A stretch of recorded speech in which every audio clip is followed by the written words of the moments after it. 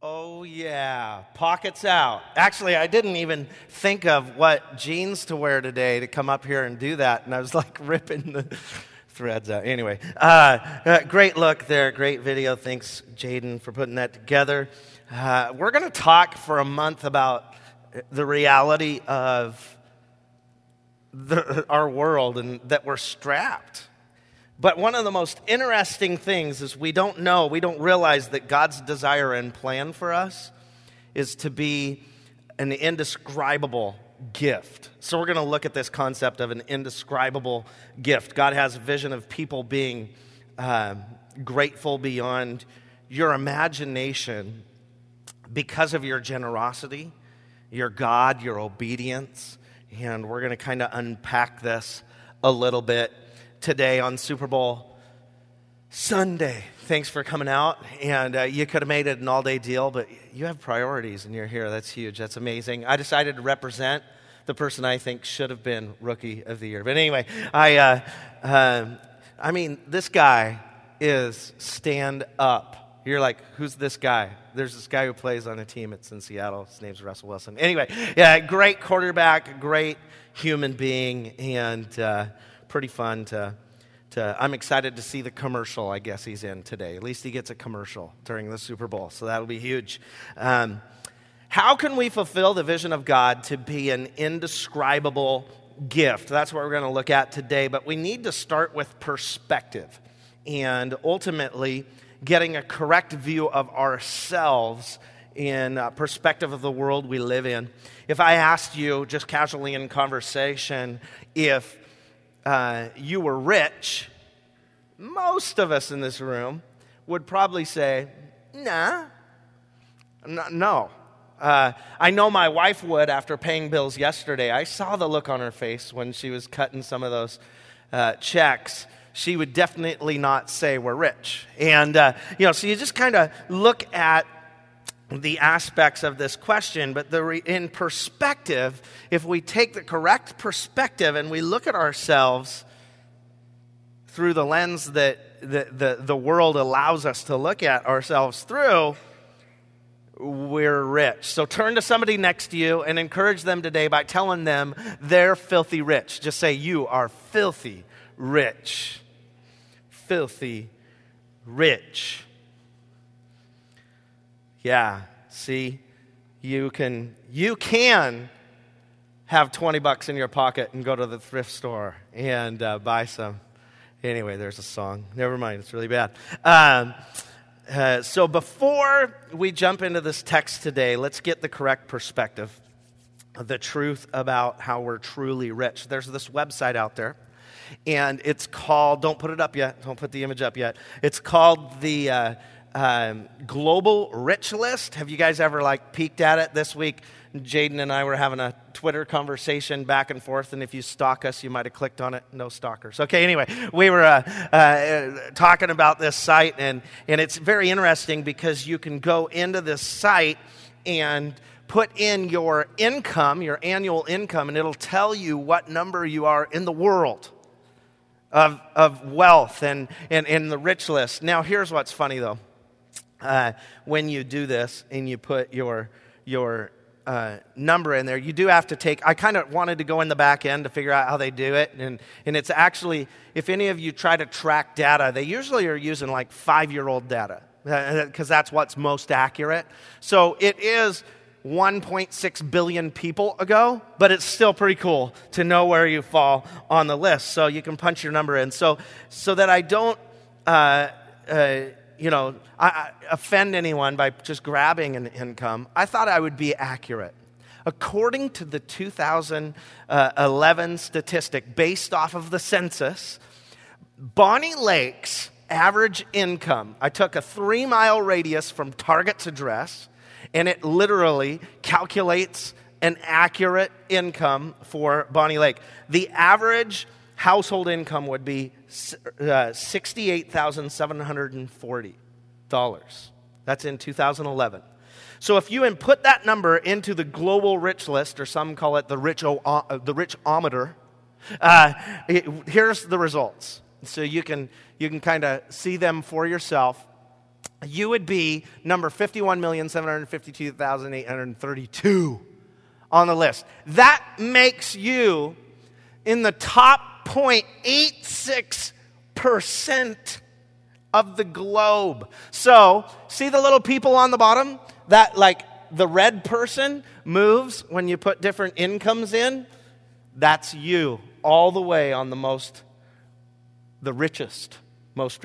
That's good English, isn't it? On the richest side of that. It puts you on the right. So, you are the 1%, right? It's like if you want to stick it to the man, you got to look at yourself in the mirror because you the man. You know, it's like, oh, great. What do I do with this information? You're in the top 51 million. It's pretty crazy when you think about it. Most of the blogs that refer to this list, they use this list as like a pride builder. It's ridiculous, the wording you'll find, whether it's the Washington Journal or the New York Times, whatever it is. I was reading all these blogs, and they all use this to say, see how rich we are? But honestly, what I look at, when I look at this image, is the sheer number of people. And what's really sad, as I started putting in different numbers, just experimenting, like the average income of people in Indonesia, where we're going on a missions trip. In Indonesia, Surabaya, Indonesia, the average annual income is $3,900. $3,900 annual income. And so punching that in, that's still like top 14% of the world. There's extreme poverty, and we're extremely rich. No question about it. In finances, you're rich.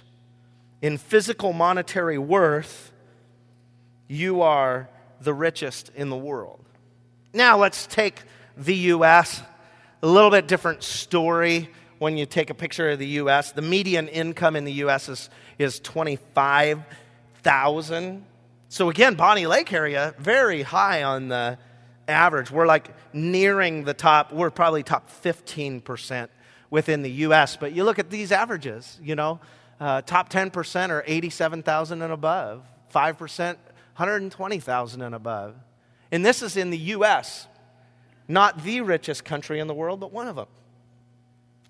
So I look at these statistics and I'm like, whew. Your pockets might be empty, but you're still rich. If your pockets are empty, it's not because you're poor, it's because of the choices and the lifestyle does that make sense? Some of us are poor at a higher level. Others are poor because that's their life. It's not a lifestyle. It's a life. So what is Jesus teaching in Scripture to those of us who truly have the opportunity right in front of us for like true riches? What is he teaching us? What can we do with this vast amount of wealth that we've been blessed with? 1 Timothy 6 says this in verse 17. Command those who are rich in this present world not to be arrogant, nor to put their hope in wealth, which is so uncertain, but to put their hope in God, who richly provides us everything with everything for our enjoyment. It's not bad that we enjoy the things that our wealth affords. So we don't have, this is not in any way a guilt series. This series is an encouragement series, as you'll hear in the next verse, to live a life that's like truly life. This is a series to give you practical insight as to what God teaches us about surviving the world we live in, this spend-all world. So verse 18 says, command them to do good, to be rich in good deeds, and to be generous and willing to share. Talked about that last week, that sharing thing. In this way, they will lay up treasures for themselves as a firm foundation for the coming age, so that they may take hold of the life that is truly life. That they may take hold of the life that is truly life. Listen up, rich people. Take hold of the life that is truly life. That phrase should just resonate in your brain and be something you come back to often when finances are involved. Don't let the standards of this world rob you from truly living. The pleasures brought to you by living in pace with the wealth measurement of comparative living are fleeting at best. And as we have just observed on this rich list, we have a very false reality of the true impact we can make in the world around us. So let me tell you a story, and in no way do I want to offend anybody who's in this same category, but from our perspective, I have to tell you this story because it was a big deal in the Huff home on the 10th birthday of my daughters. So my children come home and recount a recent story involving like the spend-all world that we're in from school, distorted by their perspective and what they were trying to leverage as a birthday gift, I'm sure. But anyway, they were sharing with us this story and about this after-school program they do on Monday. And they're in choir at school, and so they stay after and school for an hour and do choir, and they love music. So they are in choir, and in choir, all the kids have already packed up from their classes. They have their backpacks with them and stuff, and they set them somewhere in the classroom. And during the classroom, a phone begins to ring in a backpack. And the teacher of this classroom says to them, if this is the story we're told. By the way, I did confirm the story with the teacher, so I was like freaked out that it's truly real. Anyway, they said that a phone rang, and the teacher said, if you have a phone in your backpack, can you make sure it's on silent? And every student in that room, except for our daughters, went to their backpacks. Talk about peer pressure. Talk about social. 10 years. My girls weren't even 10 at the time. They're 9. We're talking elementary students. I don't even know what all grades are allowed to be in the choir. Does the teacher know back there? 4th and 5th grade. So I confirmed the story with the teacher. Anyway, 4th and 5th graders. The room's full of 4th and 5th. They all had cell phones. So anyway, needless to say, when our girls asked for cell phones for their birthday, we didn't necessarily comprehend the social pressure behind the ask.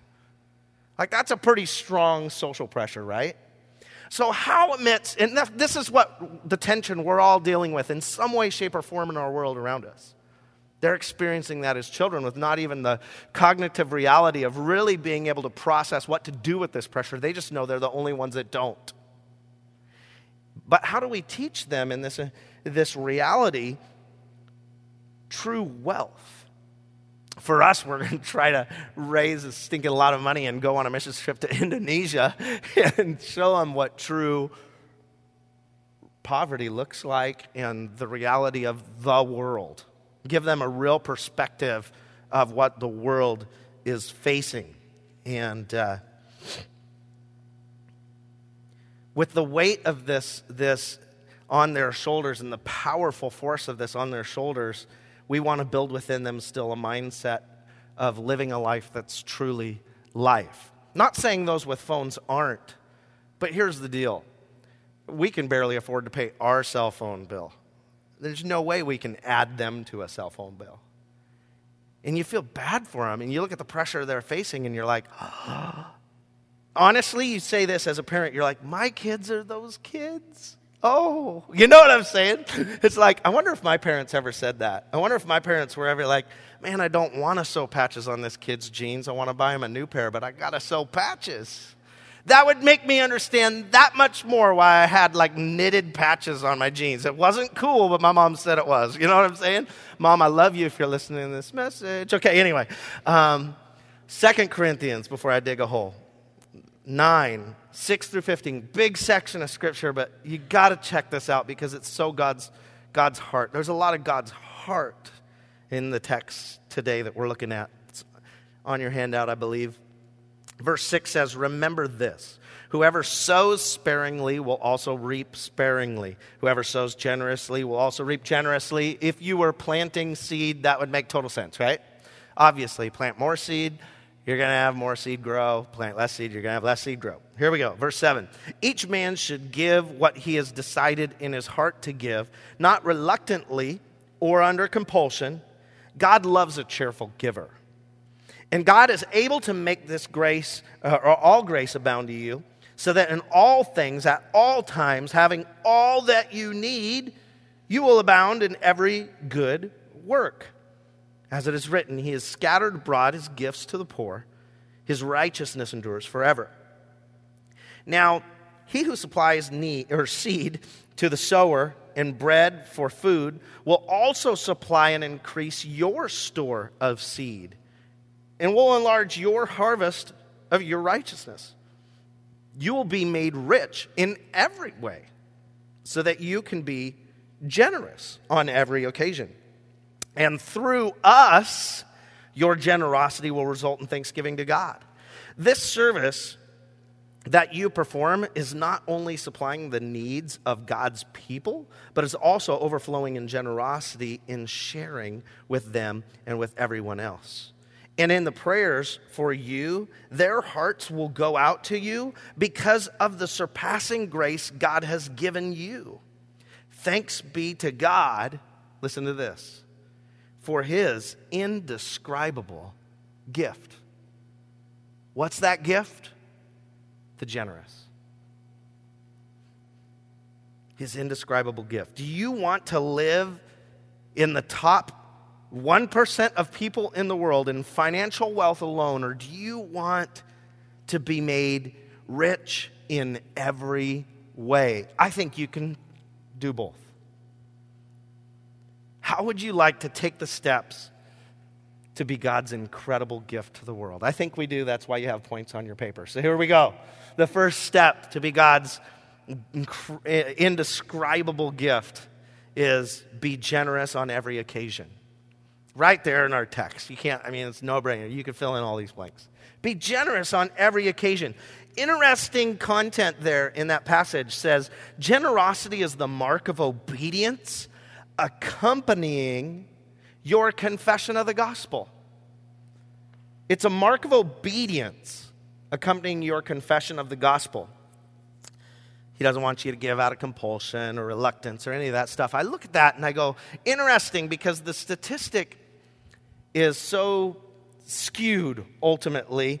Did you know that the most recent statistics say if somebody makes a decision to choose to follow Jesus, that it is statistically 26 months later that they take the step to begin tithing, giving 10% of their income to the church.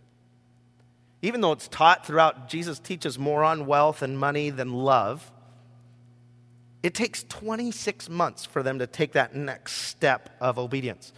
As we'll read in the scripture, money and the heart are closely tied together. And so really giving that surrender of the heart. When we started Open Life 3 years ago, the statistic was it takes 18 months.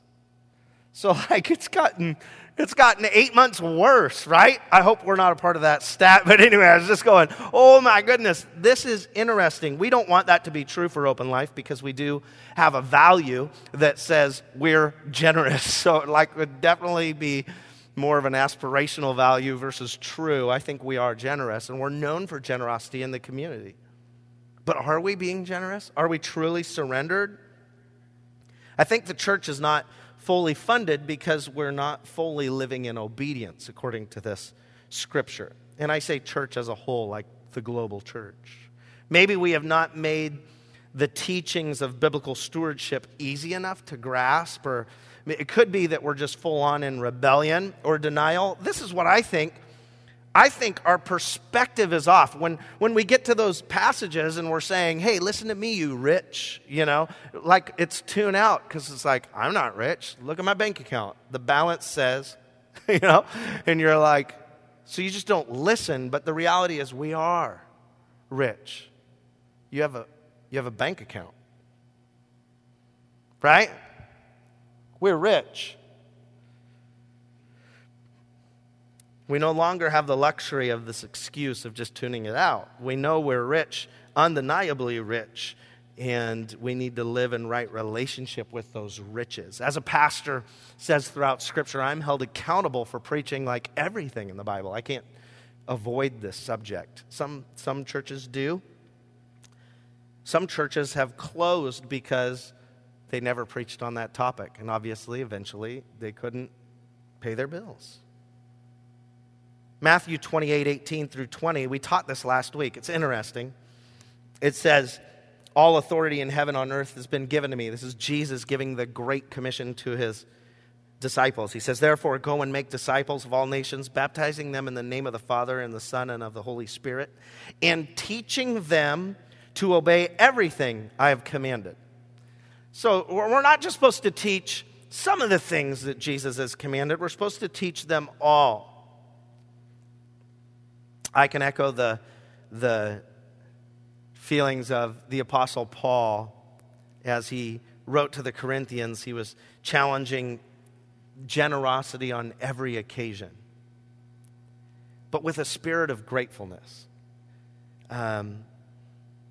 Through us, your generosity will result in thanksgiving to God. This is the purpose of the church. The purpose of the church isn't to try to get people to give to it and so we can have a big bank account. No, the purpose of the church and you giving to the church faithfully how God commands us so more glory can come to God. That we can do more in community, locally and globally, for the mission of leading people into a growing relationship with Jesus. Obviously, we've made choices to be even more generous. We meet in a school instead of a building. Why? It's a fraction of the cost. And the money that we give towards the school goes right back into the school district. We used to meet for 3 times the cost of this facility in the Regal Theater. And that money went to somewhere in Colorado. And so it was even a missional choice of ours to go from the Regal, which is pretty comfy seats, honestly, and pretty good acoustics for music and stuff. But, to go to a school environment, which does every once, if you're standing up here and talking, sounds a little like you're at Questfield. But I think I could still sing the Star Spangled Banner without a track. Anyway, so there's the realities that we deal with are interesting, but we make choices to be more generous instead of live as if we're on that side of the scale versus that side of the scale. We're all making choices in order to bring glory and thanksgiving to God. So what did Jesus teach in order for us to become an indescribable gift to the world? Point 2, your generosity is only possible with God. Your being generous, the only way that's going to be possible is if God inspires it. Because in the natural, there's no way we're going to do it. So check this out again. Laced with the most important point of today, let's read a story. Mark 10, verse 17. As Jesus started on his way, a man ran up to him and fell on his knees before him. Good teacher, he asked, what must I do to inherit eternal life? Notice that word, inherit. Some say the reason he uses this word is because he himself had received an incredible inheritance. So let's just imagine like modern day, a Hilton? Maybe I've just picked someone, right? Okay, so here we go. A Trump, a Hilton, I don't know. Somebody who's going to get a huge inheritance. Why do you call me good? Jesus answered. No one is good except God alone. You know the commandments. Do not murder, do not commit adultery, do not steal, do not give false testimony, do not defraud, honor your father and mother. Teacher, he declared, all these I've kept since I was a boy. Jesus looked at him and loved him. One thing you lack, he said. Go sell everything you have and give it to the poor, and you will have treasure in heaven. Then come follow me. At this, the man's face fell. He went away sad because he had great wealth. Jesus looked around and said to his disciples, how hard it is for the rich to inherit the kingdom of God. The disciples were amazed at his words, but Jesus said again, children, how hard it is to enter the kingdom of God. It is easier for a camel to go through the eye of a needle than for a rich man to enter the kingdom of God." The disciples were even more amazed and said to each other, "Who then can be saved?" Jesus looked at them and said, "With man this is impossible, but not with God. All things are possible with God." All things are possible with God. There's some amazing truths contained in this passage, and we could study just this passage for the remainder of our time. But what I want us to see in him teaching this person who probably inherited wealth how to be generous, knowing that that was his struggle because he's man, but yet he's God, Jesus, he sets up the foundation of his instruction, which should just challenge us when we study subjects like finances and stewardship. The basis of his instruction is love. Jesus, in verse 21 of that passage, looked at him and loved him. Just jot that somewhere on the side of your handout, because we need to be reminded of that when we're struggling with what God is asking of us, or maybe we're feeling a nudge to do something we've never done before to follow Jesus in his generosity principles.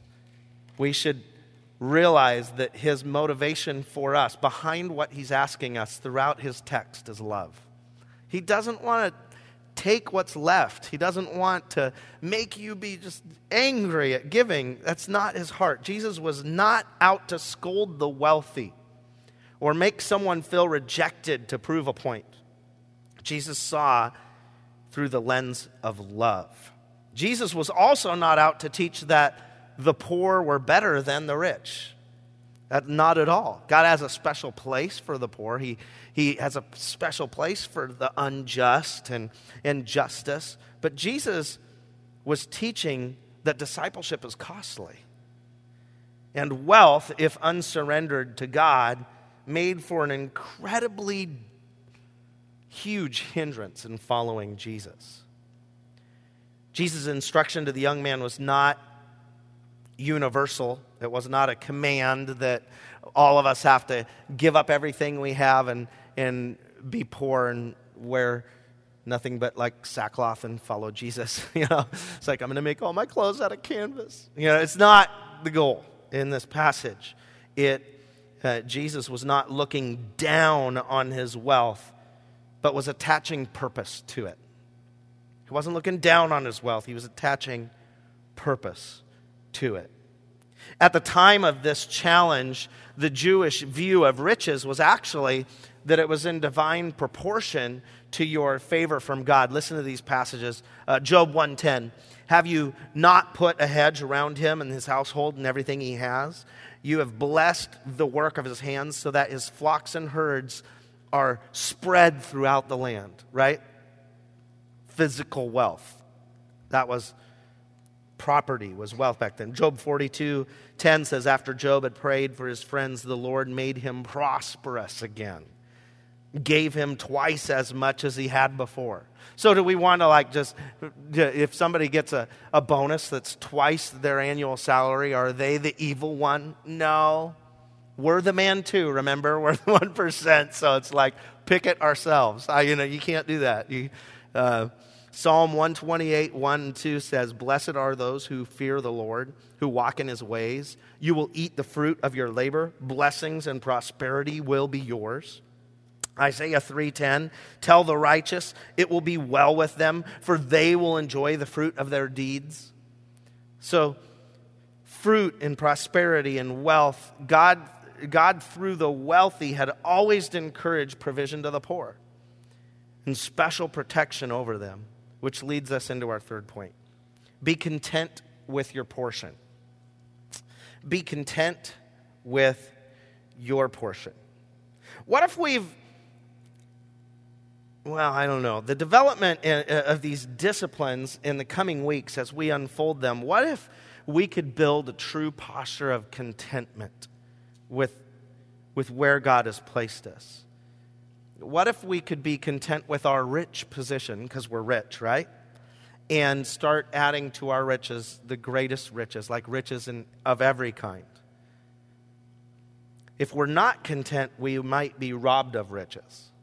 And there is a war going on for our focus. Listen to these two passages. Hebrews 13:5 says, "Keep your lives free from the love of money, and be content with what you have, because God has said, 'Never will I leave you, never will I forsake you.'"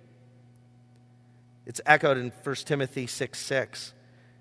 "Godliness with contentment is great gain. For we brought nothing into the world, and we can take nothing out of it. But if we have food and clothing, we will be content with that." People who want to get rich fall into temptation and a trap and into many foolish and harmful desires that plunge men into ruin and destruction. For the love of money is a root of all kinds of evil. Some people, eager for money, have wandered from the faith and pierced themselves with many griefs. Money is not the great evil. I think there's been misteachings of that over the years. It says there, money is a evil. It's not the evil. Money is a root. It's one of many roots that distract us from our relationship with Jesus. They can hinder us. It can become a fog, if you will. Jesus taught his disciples in Luke 16:13, "No servant can serve two masters. Either he will hate the one and love the other, or he will be devoted to the one and despise the other. You cannot serve both God and money." Just realizing that when we're just chasing financial riches and that's our entire pursuit, often we make choices to do that instead of grow our relationship with Jesus. It can be disastrous if we don't have balance. So, do you hate the thought of being commanded to tithe? Or do you love the thought of what generosity can bring people through your sacrifice? That together, or as the scripture says, through us, we can do incredible things. But individually, we might not be able to become an indescribable gift if we're what Scripture calls tight-fisted. Listen to these passages about being tight-fisted. Deuteronomy 15:7 says, "If there is a poor man among your brothers in any of the towns of the land that the Lord your God is giving you, do not be hard-hearted or tight-fisted toward your poor brother." Psalm 69:32-33, "The poor will see and be glad. You who seek God, may your hearts live. The Lord hears the needy and does not despise the captive people." We're made rich above our content living level so that we can share in the wealth that God gives us. My dream, honestly, has been to give 50% of my income away. That's just been like my goal. Some people's goal is to tithe someday. I just want to someday reach 10%. But because there's a certain level that I'm like, what else do I need? I want to give that away. And so there's that contentment level. We're still working towards that. Honestly, I could sit right next to you and go, yeah, I'm not quite to that contentment level yet. You know, there's times when we're just like, oh no, that's a big bill, right? And but the reality is, boy, if we could just get there. Well, the first step is tithing. If our hand is closed in generosity, we're probably, if we're tight-fisted, we're probably using some of what God intended to go to someone else for ourselves, and we're in wrong relationship with our finances. I don't believe, because you might hear these and go, man, he's like a big fan of this administration, right? While I love those in authority over me, I am not a big distribution of wealth guy, and I don't think that's what God is teaching. I think God is teaching that our overflow should be enormous, not our entire flow. You can't legislate generosity. Again, God said we shouldn't do it with a reluctant or compelled heart, but with a cheerful heart. we should be sharing with the needs around us. Kind of lose the reward of obedience if we have to give. And I do believe God wants to prosper us so that we can be generous, not prosper us so that we can have to be generous. Generosity means that our lifestyle doesn't determine our giving, but giving determines our lifestyle. Let me read that again. Our lifestyle doesn't determine our giving, but giving determines our lifestyle. Let your life be an indescribable gift. Live a life that is truly life. That's what this series is about. We're not going to ask you to give more. We're not going to ask you to do something crazy. We're not making a special financial appeal. We're just teaching what the Word teaches on finances. God loves you enough to ask for a portion in keeping with your income of the money that comes through you. It's love for you because it keeps you grounded. It keeps you dependent on His provision. It depends on God, right? We can't do it without Him. It keeps you content to be generous. And in the next 3 weeks, we're going to uncover all kinds of stuff. And we just want to be so practical that we can grasp it. And so I'm excited about this series. I think we all, in some way, shape, or form, feel overspent, strapped, stressed in the area of finances. It's the number one topic of conversation amongst people. It's just interesting to me. And in our journey of faith, our perspective changes.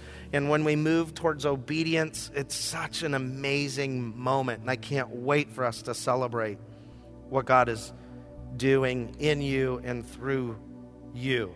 So, becoming a truly indescribable gift to the world through your obedience to God is our goal in the next 3 weeks. So to be continued. Now you have to come back. Let's pray. God, your word really stretches us at times. And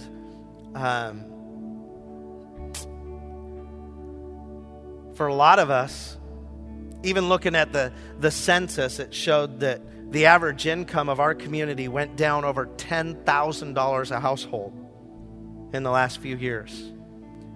That's like felt in a big way.